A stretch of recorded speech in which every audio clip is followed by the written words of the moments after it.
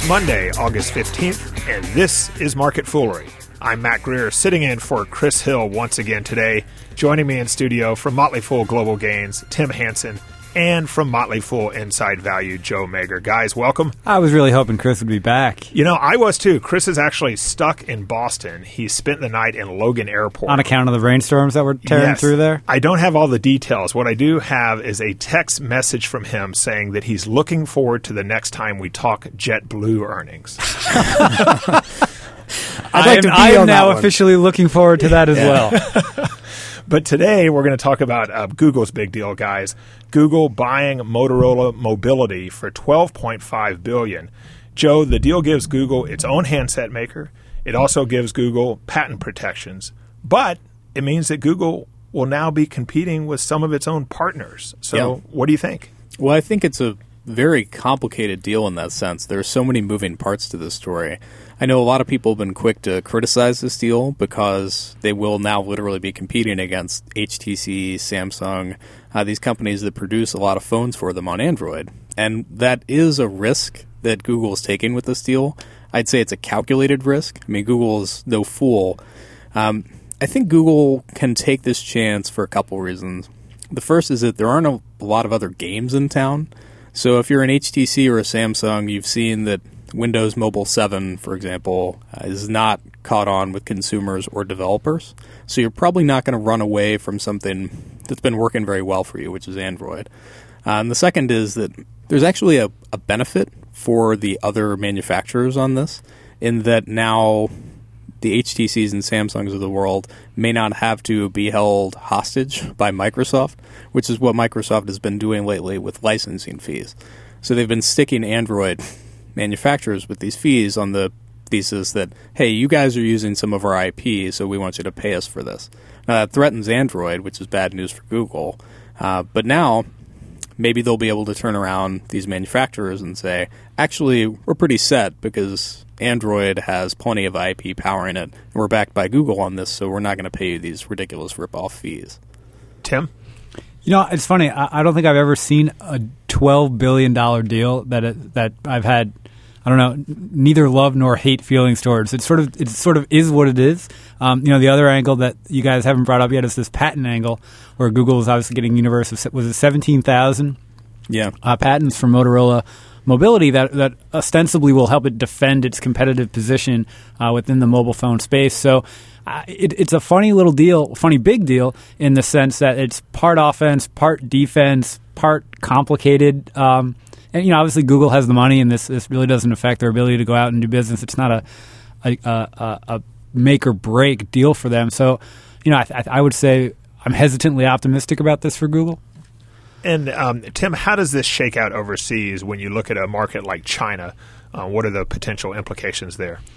Well, obviously, smartphones are just getting started in the emerging world, and so, to the extent that the competitive landscape shakes out, it's probably going to shake out here in America first, and then get exported in terms of who the winners are and who the losers are. This is where the innovation is happening. Most of the phones in a place like China are feature phones still instead of smartphones. But it'll be interesting to see if Google has said they're going to run Motorola as a standalone business unit, which means that it will have its own business strategy, its own phone manufacturing strategy, and that sort of thing. It'll be interesting to see how they actually proceed and do that, because obviously we all know Google's had some run-ins in China, but China's also a huge mobile phone market. It'll be interesting to see how that sort of unfolds also. Yeah, and part of the reason they're doing that, too, is just to make the other handset manufacturers feel a little more comfortable with it, because these guys, rightly so, would be concerned that Google is going to be buddying up. I mean, they're going to own Motorola, so naturally they're going to want a fine product running through it, but they're going to be worried about being the second fiddle here, and that's a pretty reasonable concern, but Google's going to have to walk this tightrope of, producing great phones with Android on the Motorola side, but still giving enough meat to the other guys to where they're not feeling like they're getting the short end of the stick and they're incentivized to keep producing with Android. Well, particularly if, at some point, Google's already been investigated or looked into for sort of its own monopolistic anti-government type, not anti-government, although maybe they are anti-government. Depends on the country. Anti-competitive practices, and to the extent that they would rip Android away from the likes of HTC or Samsung and limit maybe what carriers could then have Android phones, they'd probably get a look from some regulators around the world too. Yeah, big time. I think that's how they ultimately clear this, is by hammering home, clear it with the FTC that they want to keep it open. And let's talk about some of the specific winners and losers. Joe, let's start with winners. Well, if you're a Motorola shareholder, congratulations. Well played. Yeah, I mean, this is a lucky payday. To be Carl honest, Icahn made a lot of money on this deal, didn't he? Yeah. I mean, to be honest, this is a business I'd been thinking of shorting, so it was a pretty lucky day for them. I'm glad you didn't. I'm very glad I didn't. But it worked out well. I mean, it's one of those situations where for the right buyer, there was a lot of value in this business, and there weren't a lot of right buyers. Here was basically Google, and to be honest, I didn't see this deal coming, so I can't say that, I had a great read on that. But yeah, if you're one of those investors, you just got very lucky. And how about Microsoft? Where does this leave Microsoft? I think in the short term, it's interesting. Right now, they're going to be able to go to these guys who manufacture Android phones and say, look, Google is wanting to buddy up with Motorola. They just bought the thing. They're going to want to do their own version of the iPhone, effectively, is how they're going to push it. And they're going to say, let us help you instead. Why don't you use Windows Mobile 7 and diversify away from Android, because you're just stuck on it like a drug. Now you can have a little more leverage against Google. You can use our system. And that would seem like a door for them to get the system out there. But in the long run, I'm not really sure that strategy is going to work, because Android's been such a big winner for all these handset manufacturers. And to be honest, people have just proven over and over that they're not really interested in Windows 7. And a few more. How about Nokia? Nokia shareholders are winning today also. That Shares stock's up big. Sharply. Winning. On the idea that they could get bought out by someone like Microsoft, who decides to pursue the same strategy of totally integrating their operating system with the hardware. As Joe said, he was thinking about shorting Motorola Mobility. I mean, ultimately, these handsets are commodities, and it's been a race to the bottom in terms of price. Nokia has obviously been a horrible investment over the past few years, and rightfully so. They're, making arguably not very good phones, and they're not selling a lot, as many of them as they used to be. This is... The hardware angle is fascinating, because it seems like the low margin part of the business you don't want to be involved in. It seemed like Google's just licensing the OS was a great high margin cash flow business. Getting into the hardware changes the competitive dynamic, and it does remain to be seen whether that's for good or for worse. But yeah, Nokia is certainly benefiting Nokia shareholders benefiting if we get into some sort of OS arms race where you want to make sure you can integrate, make sure you have a platform always for your OS. But at the end of the day, is this more about the patents than it is about the hardware?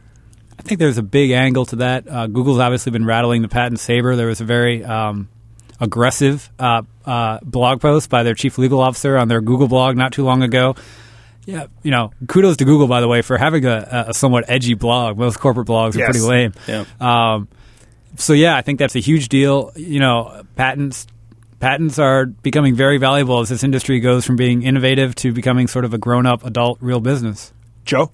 Yeah, I was just going to say, I mean, they had to get some patents, because right now all of the people who are producing Android phones are basically being held blackmail by Microsoft. And that was only going to get worse after that Nortel acquisition of patents, where everyone but Google was pretty much in on it. So this is a way that they could do it and get some other creative strategic options out of it, going through the hardware side. And it's awful expensive, but Android's fate, if they didn't get some ammo for their patent portfolio, like, Android could have been in serious trouble. Yeah, if you were to ask those guys what kept them up at night, that was probably an issue that kept them up at night. Yeah. And like Joe said, $12 billion is a lot of money, but I'm sure that Larry Page is going to sleep more soundly tonight than he did last night. Yeah. Okay, a giant pile of gold. A few more companies I want to get your thoughts on. What are the implications for Research in Motion for RIM? They're in a tough spot. So right now, we were talking earlier, Mac, and you used the musical chairs analogy, and I think that's great. Nice BlackBerry, by the way, Mac. Oh, thanks. I'm old school. Yeah.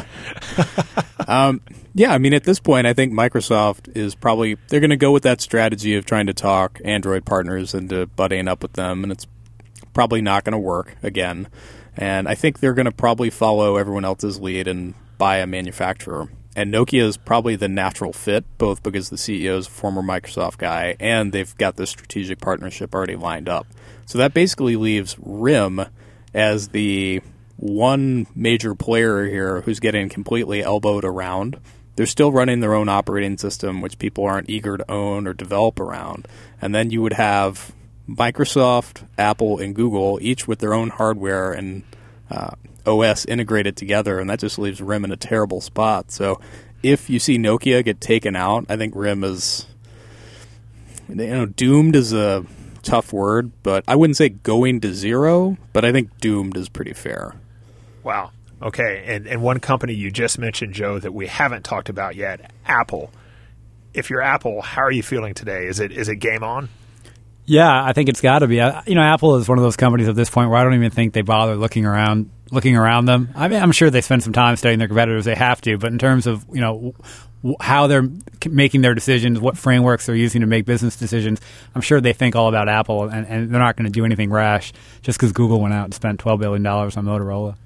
Yeah, I mean, I completely agree. They're not going to spaz out. I think the two big threats to them on this are that... Although that's a funny image. It is. Google, by working more tightly with Motorola, might be able to produce a better, more user-friendly phone that could compete more directly head-on with the iPhone, and especially since Motorola's got a long history with Verizon, which is the leading carrier. They've got the best 4G network right now. Maybe they could whip something together that could put a serious dent in iPhone sales. And then I think the iPad angle here is underestimated too. Like, no one has been able to produce a tablet running Android that's competitive on quality or cost with the iPad. And I didn't think that was going to happen for a long time, but suddenly you're looking at a dynamic where maybe that happens sooner than expected. And Tim, is it a good day to be a patent lawyer? I think it's always a good day to be a patent lawyer these days. Patents are... Patents are the new gold. Patents are a new weapon too. So it's funny. I was talking to we had lunch with a patent attorney last week, and he told a funny story that most companies are now filing patents, and they're because filing them gives you some protection going forward in the tech space. But by the time they actually get around to being approved, the patent is already worthless, or it's already been developed over. So the patent landscape is moving very quickly. It'll be interesting to see how this all plays out in court. In terms of these companies trying to use patents to sue and disrupt one another's businesses. It'd be better to see them settle it on the field, but they've got more than that at their disposal, and they all seem inclined to use it. Well, as always, people on the show may have interest in the stocks they talk about, and the Motley Fool may have formal recommendations for or against, so please don't buy or sell stocks based solely on what you hear.